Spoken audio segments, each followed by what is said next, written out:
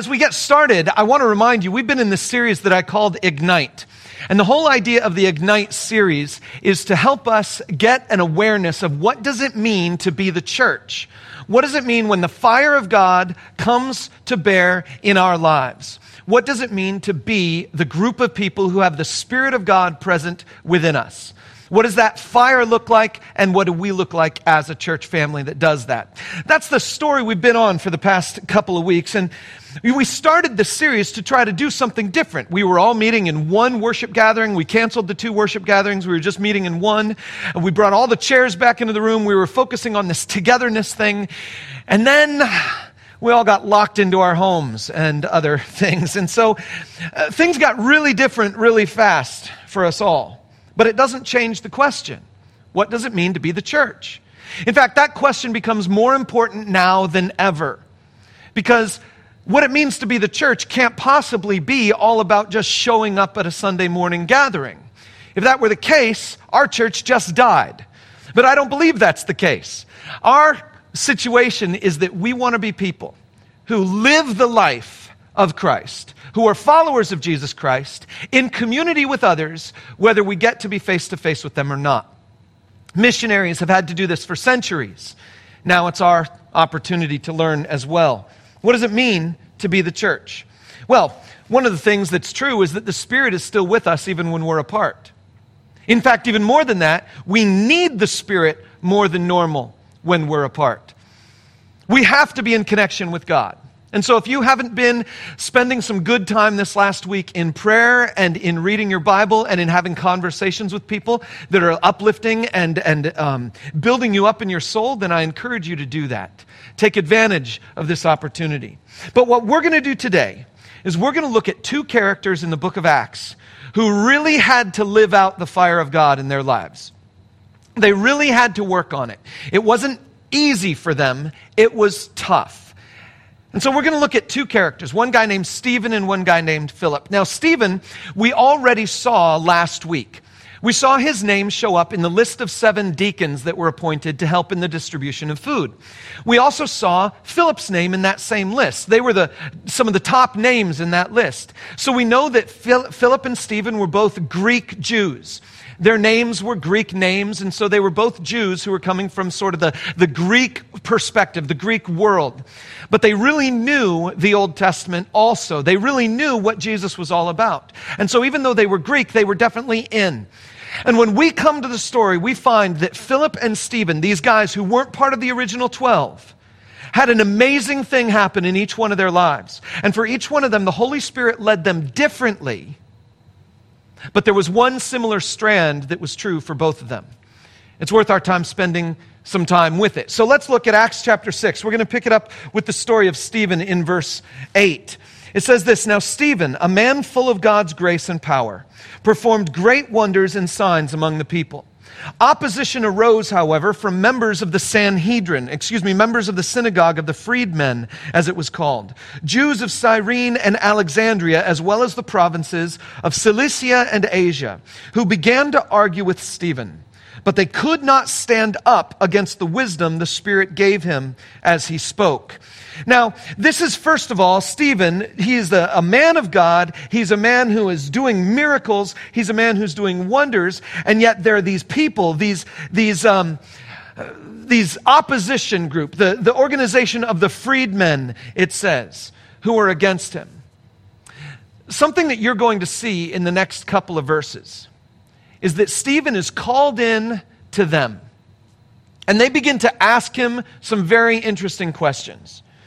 And he gives them some pretty impressive answers. We don't get the list of the specific questions they ask, but we definitely get a description of his answer.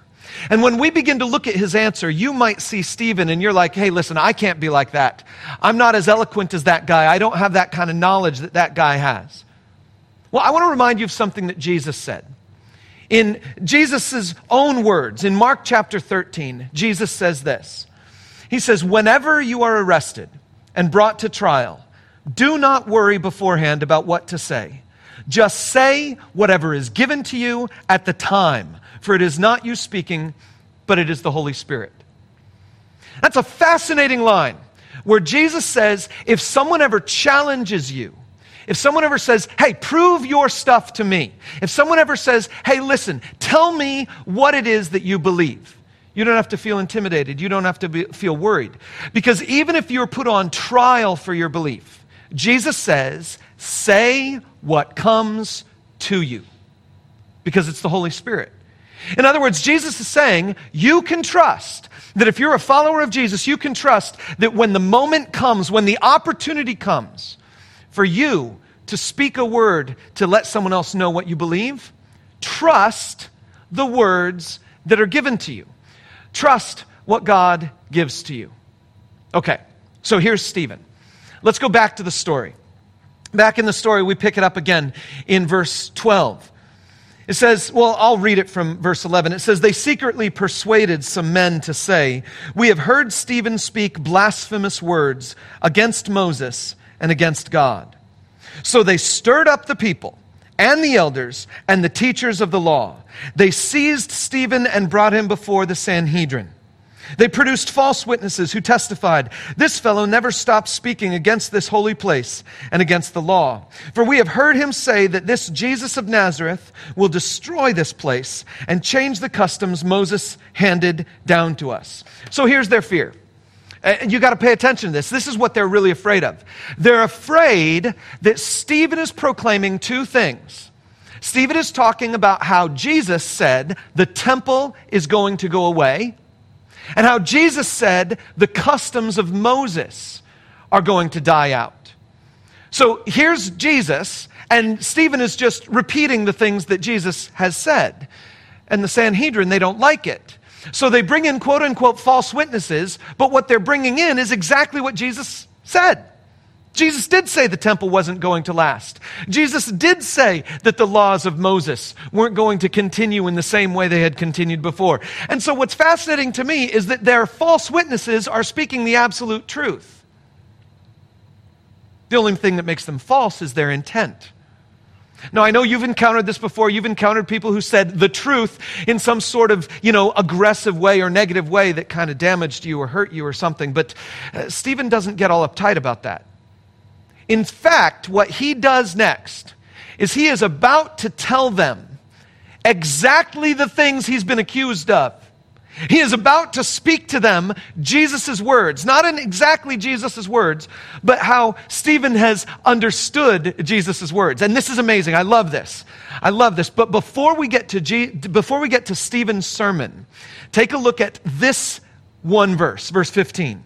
It says, all who were sitting in the Sanhedrin looked intently at Stephen, and they saw that his face was like the face of an angel.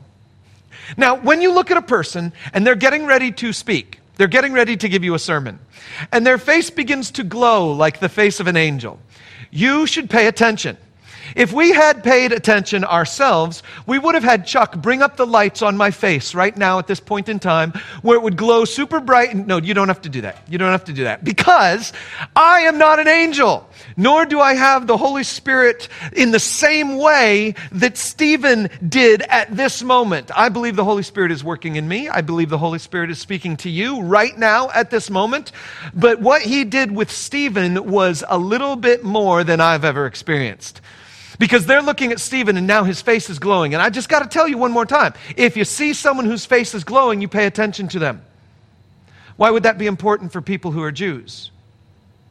Well, it just so happens that when Moses brought the 10 Commandments down from the mountain, his face was glowing because he had been in the presence of God. And anyone who had been paying attention to their Old Testament, for them it was just called the Scriptures, anyone who'd been paying attention to it would have remembered that Moses, when he brought the Word of God, his face was glowing. That's the first hint that these people should have paid attention. Luke, the guy who writes it down, he wasn't a Jew. I don't even know if he knew that was the thing. He's just telling us what happened. But Let's take a look at Stephen's sermon. Now, I'm not going to read you all of Stephen's sermon because I have my own sermon here. And so I'm not going to read you all of his sermon, but I'm going to give you his bullet points. And the first thing you need to know is that as he goes through his sermon in chapter 7, Stephen gives a lot of details. He gives a lot of very Jewish, very specific details. And if you know your Old Testament, these will all be familiar to you. He's just going to tell the story of the Old Testament, highlighting a few specific things. But what's important is he needs to give all these details because it's the details that say, I'm a Jew and I know my history. Remember, Stephen is a Greek Jew.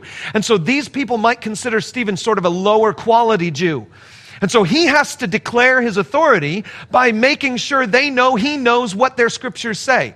And so he's giving all these details to say, yes, I'm a real Jew and I really know my history. And then the jab is, do you know your history? So he begins to talk. And we're just going to walk through a few of the specific passages that he mentions. So take a look with me first at verses 2 through 3. Stephen says, brothers and fathers, listen to me. The God of glory appeared to our father Abraham while he was still in Mesopotamia, before he lived in Haran. Leave your country and your people, God said, and go to the land I will show you. Now, one of the reasons that's important for the Jewish people is that they believe that they were living in the promised land, that they were living in the land chosen by God for them. And God had told Moses, and he had told Abraham, and he told all these other people that I'm going to give you this promised land. And they believed it. And so they viewed that land as their prized possession. And the fact that the Romans were there bothered them to no end. That land was their land. But what Stephen does is really interesting. He says, remember, God met Abraham in a distant land. Our story starts, he says, in a distant land. Now, this would have just flown right past them. They all knew this story. But if you continue to pay attention, what Stephen does just systematically is he undercuts three of the most foundational doctrines that those people held at the time. Foundational doctrine number one, God works here in this land. This is his special land. Foundational idea number two, God gave us his law, and his law is the absolute number one most important thing in the world. And number three, the temple is the symbol that God is with us and with no one else. This land, this law, and this temple. They were all uptight about that. And what Stephen does is systematically destroy their ideas. Let's keep going. I want to show you the next section here. It's going to be in verses 9 through 10. He says, because the patriarchs were jealous of Joseph, and now he's not talking about Abraham, he's talking about Isaac and then Jacob's sons. Jacob had 12 sons, one of them was Joseph. You might know this story, Joseph in the amazing Technicolor Dreamcoat, he gets sold into slavery. Because the patriarchs were jealous of Joseph, they sold him as a slave into Egypt, but God was with him and rescued him from all his troubles. He gave Joseph wisdom and enabled him to gain the goodwill of Pharaoh, king of Egypt. So Pharaoh made him ruler over Egypt and all his palace. You need to know that none of these guys who are priests, none of them are descendants of Joseph. Because in order to be a priest, you had to be a descendant of Levi. And in order to be another Jew of any other stripe, you had to be a descendant of one of the tribes. And Joseph didn't have a tribe named after him. And so that means what Stephen is doing here is he's saying, listen, all of your fathers betrayed the one that God loved. All of your fathers betrayed Joseph, but God blessed him. Now, that's not going to be too obvious to them, but it's still just a little jab in their sides. Let me show you what comes up next. In verses 25, and then we're going to skip and look at 37 through 39. In 25, it says this. Moses thought that his own people would realize that God was using him to rescue them, but they did not. Such an amazing line. Moses thought everybody would see him as the Savior. But they didn't. And this is him reminding the people that before Moses became the official savior, he killed an Egyptian. And then the next day he came back and he thought the Hebrews would say, hey, it's time for us to revolt. And instead they said, who are you? We don't want to follow you. Get out of here. And so Moses had to run away. Skip ahead to verse 37 and we see this. This is the Moses who told the Israelites, God will raise up for you a prophet like me from your own people. He was in the assembly in the wilderness with the angel who spoke to him on Mount Sinai and with our ancestors, and he received living words to pass on to us, but our ancestors refused to obey him. Instead, they rejected him and in their hearts turned back to Egypt. Stephen is just like, oh my goodness. Stephen is saying, you guys rejected Moses. You rejected Moses, for crying out loud. They think he's rejecting Moses. And he's saying, you rejected Moses. Over and over and over again. Let's go on to the next one. Verse 44. It says this, our ancestors had the tabernacle of the covenant law with them in the wilderness. It had been made as God directed Moses, according to the pattern he had seen. After receiving the tabernacle, our ancestors under Joshua brought it with them when they took the land from the nations God drove out before them. It remained in the land until the time of David, who enjoyed God's favor and asked that he might provide a dwelling place for the God of Jacob. But it was Solomon who built a house for him. Listen, you got to know this. This is amazing. The ancestors, the people in Numbers who were literally following Moses, they had a tabernacle. And guess what? That tabernacle was later replaced. Stephen is saying, okay, you've had a tabernacle before, but later on Solomon showed up and he built a temple. Let's just remind ourselves of something. The one that God told Moses to build was a tent, and that thing is gone. This thing that's standing here, he's not saying it word for word, but he's reminding them of this. This thing that's standing here in Jerusalem is a temple, not the one that Moses built. Oh, and by the way, it's not even the one Solomon built, because the one that Solomon built was destroyed 400 years before Jesus. The one that Solomon built was destroyed. And then later on, a guy named Herod, the king, who wasn't even a real king, he's the one who built the temple that was there in Jerusalem then. And so Stephen's like, wait a minute, don't you remember? We had something from God once, and then it got destroyed. We don't know where it is. And then it got rebuilt, and then it got destroyed, and then it got rebuilt. This whole temple thing, I think you're misreading what God is all about with regard to the temple. Look at verse 51. He then says this, one more. I got to show you this other one. This is amazing. In verse 48, it says, however, the Most High does not live in houses made by human hands. As the prophet says, heaven is my throne and the earth is my footstool. What kind of house will you build for me, says the Lord? Or where will my resting place be? He says, oh, and by the way, let's just remember this. Our God doesn't even live in a temple. Our God doesn't live in something that humans build. So by this point in time, Stephen's made them really mad. There's only one thing he hasn't addressed. He's talked a little bit about the law in the fact that people have been rejecting Moses for a long time. He talked a little bit about the temple and a little bit about the land. But there's one other thing he hasn't mentioned yet, and it's the track record of the Israelite people with regard to God's chosen spokespersons, his prophets. Look what shows up next, verse 51. You stiff-necked people, which, by the way, is the word Moses used to refer to the people in the wilderness. He called them stiff-necked. Oh, and by the way, it's the word God used to refer to the people in the wilderness around Mount Sinai. You stiff-necked people, your hearts and ears are still uncircumcised. Oh, that's a terrible thing to say to a Jewish man. You're still uncircumcised. You are just like your ancestors. Here it is. You always resist the Holy Spirit. Was there ever a prophet your ancestors did not persecute? They even killed those who predicted the coming of the righteous one. And now you have betrayed and murdered him. You who have received the law that was given through angels, but have not obeyed it. The last thing Stephen says in his sermon is, you all resisted the Holy Spirit. You have always resisted the Holy Spirit. Now, at this point in time, I could stop. I've got a little bit longer to go, don't worry, but at this point in time, I could stop because this is a sermon that could preach. Just the phrase, read that one verse, don't resist the Holy Spirit. That's a sermon that could preach really well. The problem is that phrase all by itself doesn't give us enough. It doesn't give us enough because I know a lot of you.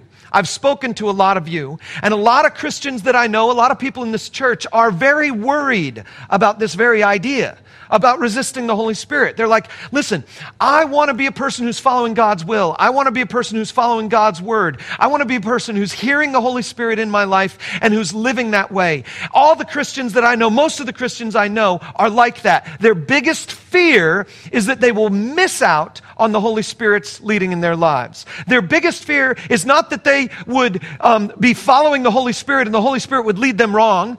Their biggest fear is that they would miss the Holy Spirit or they would accidentally resist the Holy Spirit. Most Christians I know, that's their biggest fear. I'm going to come back to that in just a little bit. The question of how do you know that you're following the Holy Spirit? How can you really know that you're following the Holy Spirit?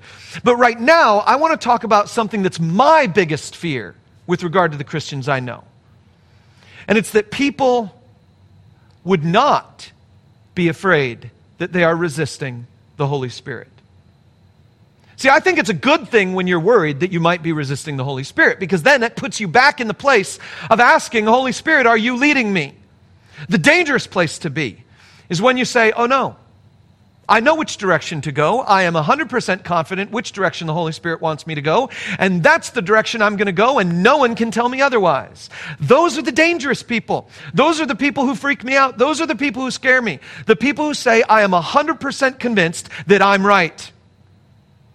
I don't like those people.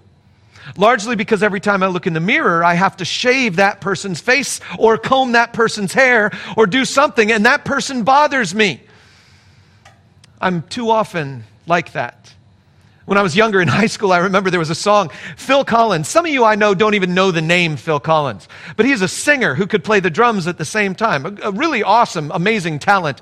And anyway, so in the late 80s, early 90s, he did this song to poke fun at the televangelists of his day. And the song was, Jesus, he knows me, and he knows I'm right. I've been talking to Jesus all my life. And I just love the lyrics of that song because they call me out. How many times do I think I'm the one who's right? Let me just tell you, you don't have to be afraid that the Holy Spirit is going to lead you wrong. I want you to be open to His leading in your life. I want you to be concerned about His leading in your life. But I definitely want you to be afraid of the idea that says, I know all the answers. And do you know why I want you to be afraid of that idea? Because in this story, Stephen got his wisdom from the Holy Spirit and was speaking the words the Holy Spirit was giving to him at the time. And the Pharisees and the Sadducees and the Sanhedrin and the other people in this story are paying attention to the truth they've already been convinced they already know. Look at what shows up in verse 54. When the members of the Sanhedrin heard this, they were furious and gnashed their teeth at him. That means they're like grinding their teeth and they're like, ah, doing that kind of thing just to symbolize that they hate this guy. But Stephen, full of the Holy Spirit, looked up to heaven and saw the glory of God and Jesus standing at the right hand of God. Look, he said, I see heaven open and the Son of Man standing at the right hand of God. Sometimes people they know the story and they know that Stephen ends up dead at the end of the story, and they think that Stephen looks up to heaven and he sees heaven open. He sees this vision of heaven as he's being stoned, but no, that doesn't happen. He sees this vision of heaven as he is telling the truth. And here's the thing, all of the people, all of these false people who are attacking Stephen are looking at Stephen. And what is Stephen looking at? He's looking up. And he sees Jesus. These people are offended at this man. And Stephen says, I'm in love with that man. It's a totally different kind of situation. But look at verse 57. At this, they covered their ears, and yelling at the top of their voices, they all rushed at him. Like little children, La, la, la, la, la, la, la, la, la. Like little children who don't want to hear the other person talk anymore. They just decide, I'm done. I'm not listening to this anymore. I'm just going to cover my ears. I'm just going to yell and I'm going to rush at him. And I have to tell you something. This is one of the most important lessons you'll ever learn in life. When God doesn't make sense, you've got to stop interrupting him. When God doesn't make sense, you have to stop interrupting him. Sometimes the best thing you can do is shut your mouth and sit and listen, because when God doesn't make sense, it's because you need to understand something new. We've talked about that before. It's one of my soapbox issues. And it's one of my soapbox issues because I desperately don't want to be one of these people. Because look what they do next, verse 58. They dragged him out of the city and began to stone him. Meanwhile, the witnesses laid their coats at the feet of a young man named Saul. While they were stoning him, Stephen prayed, Lord Jesus, receive my spirit. Then he fell on his knees and cried out, Lord, do not hold this sin against them. When he had said this, he fell asleep. I want to tell you why you need to stop interrupting God when he doesn't make sense. It's because you might miss your next opportunity. When God doesn't make sense, you need to stop interrupting him because it's your next opportunity. Stephen had a very interesting opportunity at this moment. He had the opportunity to be the first Grecian Jew to testify about Jesus. He had the opportunity to be the first number 12 apostle to teach publicly about Jesus. He had the opportunity to face down the religious leaders of the day and teach about Jesus.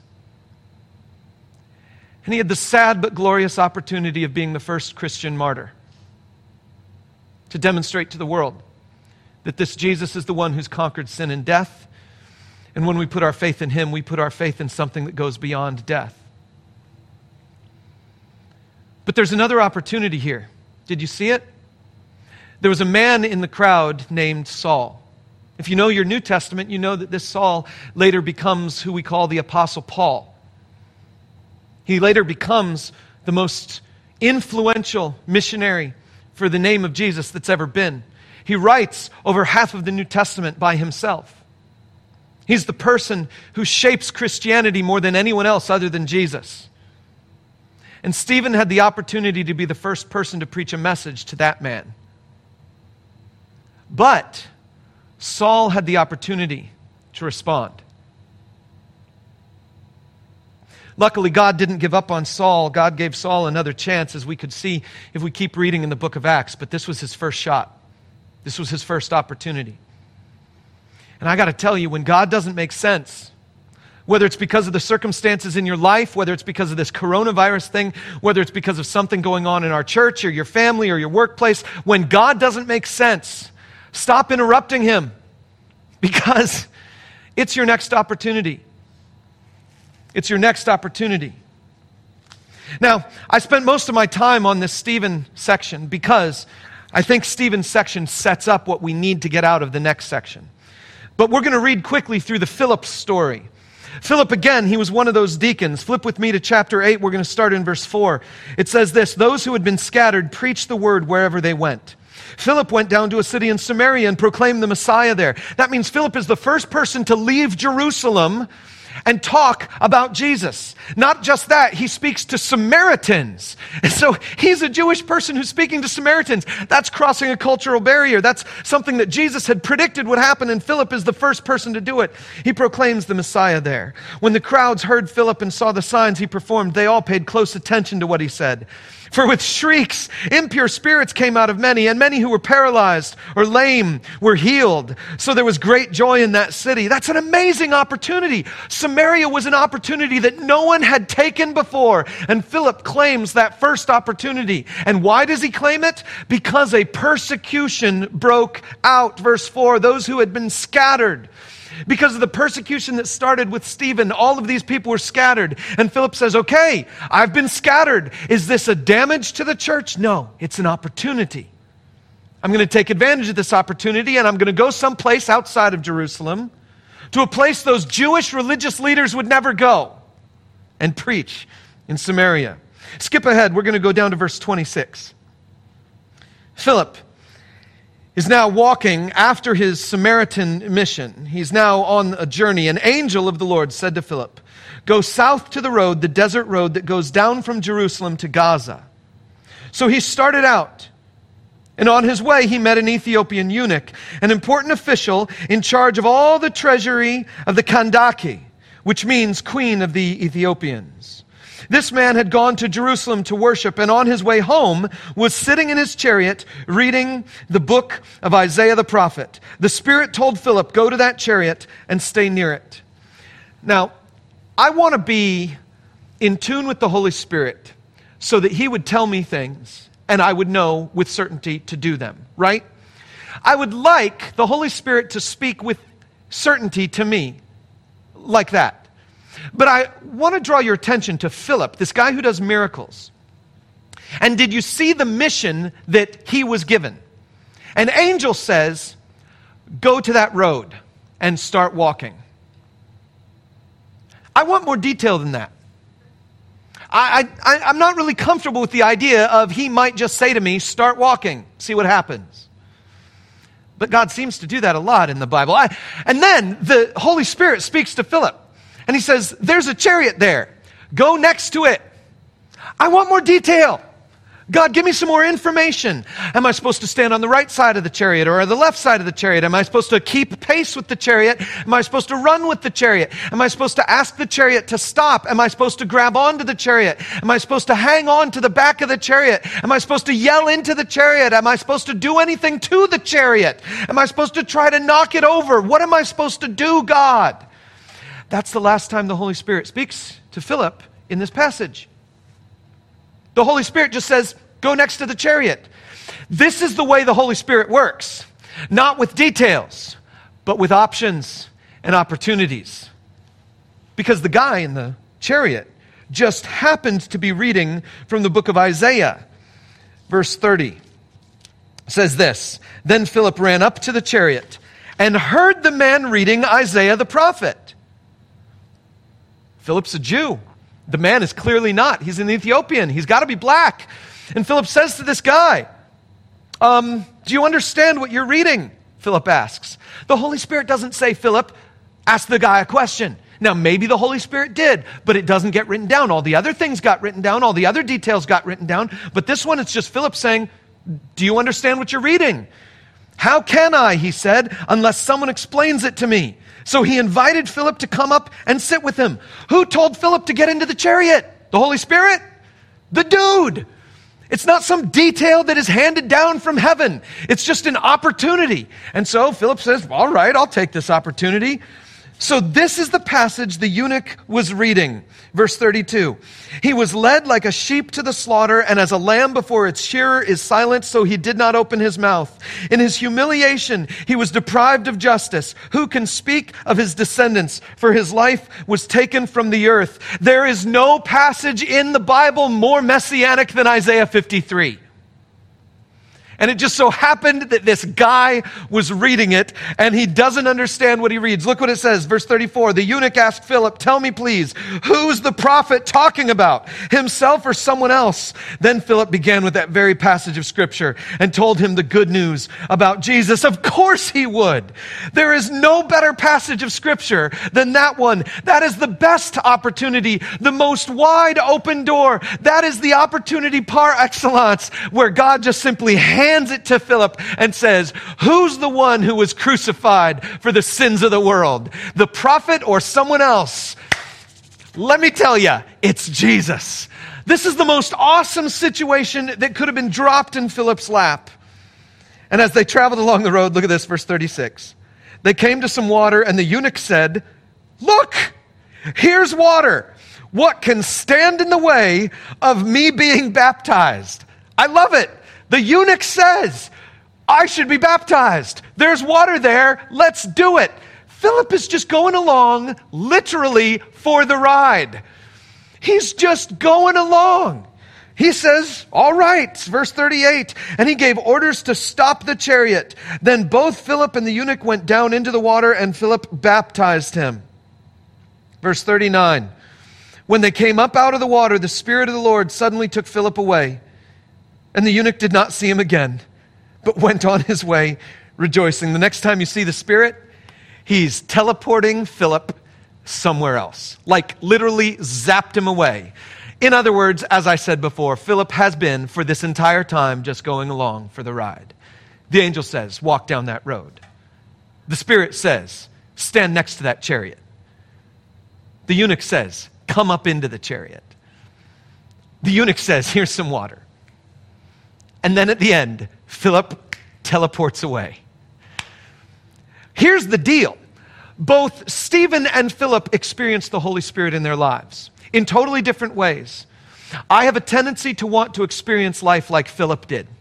Do some miracles, have some cool things. God gives me some details, not all the details, but then he teleports me to a different place where I need to be. I think that would be cool. That would be really cool. I'd love to have an encounter of the Holy Spirit, which is kind of, that dramatic and that cool. But Stephen was the one who preached to the man who later became Paul. Listen, I don't know what opportunity God is going to give you, but the one similarity between Philip and Stephen is that God gave them each an opportunity, and they took it. See, I want to encourage you. I want to encourage you to be people like that. This is how my life has always operated. At least my relationship with God really, truly got started when I was a freshman in high school. And at that moment in my life, I prayed this prayer. I said, God, I don't know how you're going to lead me, but I'll tell you this. If you open a door, I'll walk through it. If you give me an opportunity, I'll take it. And from that moment on, God has led me that way the rest of my life. All of the most significant moments in my life have happened from that specific method. God, give me an opportunity. God opens the door, and then I walk through it. In May of 2013, I got a phone call. It was Saturday. I got a phone call, and that morning, on the other end of the line, was a voice I'd never heard before, a woman who was crying and frantic. And she says to me, I found your name in the phone book. I'm looking for a pastor. Can you come and do my wedding? And I said, when? And she said, now. And I said, what are you talking about? She said, we've been planning this wedding for months. We're at the amphitheater at Columbian Park, and my pastor hasn't shown up. We can't get in touch with him. We don't know where he is. Our whole family is here, and we don't know what's going on. Can you please come out here and do the ceremony for us? And I'm like, who is this? And she tells me some details of who she is and who her pastor is, and I know this pastor guy, and so I send him a text message, and he doesn't respond to me. I don't know what's going on, and so I'm like, okay, well, if you met with this guy, then I guess, yeah, sure, I'll come out, and did you do counseling with him? Yeah, we did counseling with him. Okay, fine, I'll come out. So I get dressed, I run downstairs, I grab my generic wedding ceremony, I change the names of the people in it, I print it up, get it slid into my Bible, I'm wearing a suit, which I never wear, and then I drive down to Columbian Park, and I get there, and I meet this girl, and I meet her fiancé, and I'm talking to them, and the fiancé introduces himself, his name is Richard, and I'm like, okay, Richard, that's really cool, I'm glad to meet you, and so we go through this thing, I meet the two of them together, I pray with both of them, we get everything straightened out, we plan everything, we schedule everything, and then 5 minutes before showtime, the other pastor shows up. And I've been there for an hour and a half. And the other pastor shows up like 5 minutes right before. And now there's the debate. The debate between the couple. Which pastor do we go with? The pastor who came to rescue us, or the pastor that we've been meeting with for premarital counseling all this time? And they hadn't been attending his church. They'd just been meeting with him for counseling. So they go with him. because I encouraged them to. He's the guy who had more of a relationship with them. I said, go with him. But I said to Richard, what I'll do is I'll add you to my Facebook friends, and if you ever need anything, you can get in touch with me. About a year later, I noticed on his Facebook feed that he was posting some negative things. And so I reached out to him and I said, dude, what's going on? He said, my marriage is kind of rocky. I need some help. So we met. We met a few times at Arby's. I encouraged him to come to our church. I went through some of our coaching materials with him. He faded out of relationship with me for a while, but we stayed a little bit connected on Facebook. And then about 6 months later, he calls me up and says, man, I'm in trouble. I got some marriage problems. Can we meet again and talk? I say, okay, fine, let's meet again. And we talked. That time I said, listen, you really need to come to our church. You got to get involved in a relationship with God's people. And he said, okay, I'll look into it. Eventually he started coming. And in 2016, I had the great honor and privilege and joy of being there when Richard Zerby was baptized here. And that was in February of 2016. About a year passes, and he gets mad at something going on in the church. By the way, I asked him if I could tell this story. He said it was okay. He got mad at something that was going on in the church, and he stopped coming. So about 6 months later, I connect with him on Facebook, and I'm like, dude, you really should start coming back again. He says, yeah, I need it. My marriage is worse than ever. So he comes back, and I said, listen, this is what you have to do. And I gave him a recipe of things to do to try to help his marriage. And he followed my recipe to the T. He started coming to church. He started coming to a core group. He started getting involved around here. He started volunteering and serving. In fact, his wife even came here a couple times, and he was doing everything I asked him to do. And it just wasn't working in his relationship. And finally, he kind of stopped coming to the church again. But then, about 2 years ago, his marriage finally crumbled. It finally ended. And he said, I really need some help. And I challenged him on some things. And 18 months ago, he decided to come back to the church. And he started getting his faith serious. And I got to watch him transform over and over and over again. Grow deeper and deeper in love with Jesus. He made a commitment to not get into a girlfriend relationship for a year. And then 3 months later, God brought a girl into his life that was just absolutely great for him.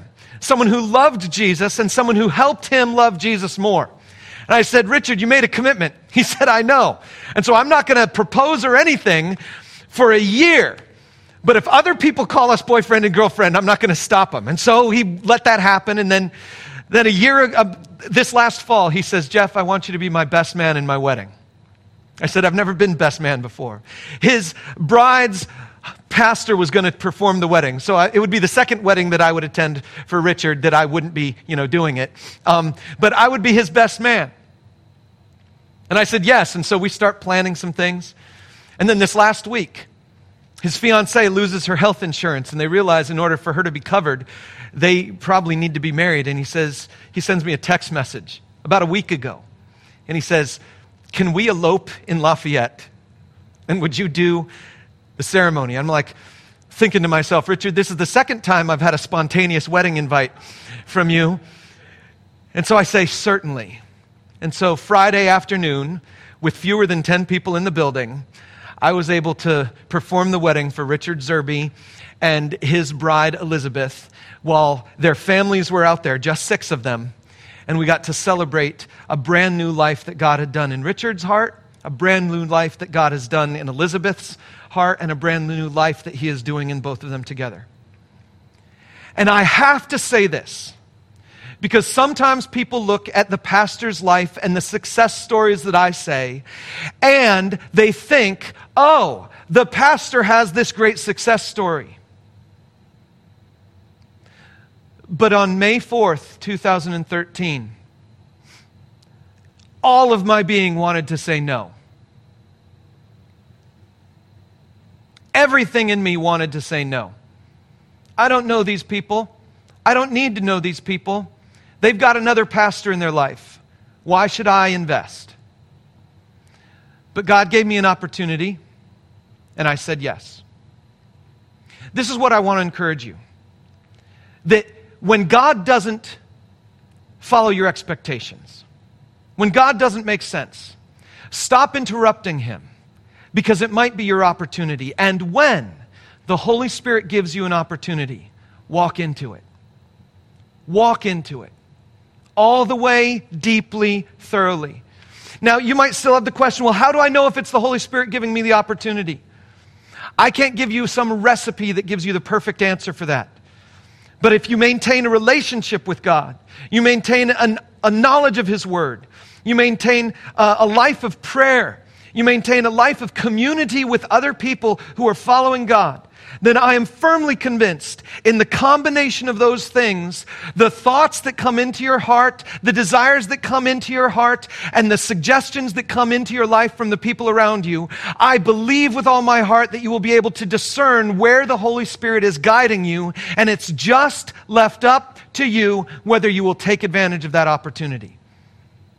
We now as a church have an amazing opportunity to be the people who represent Him well in this world.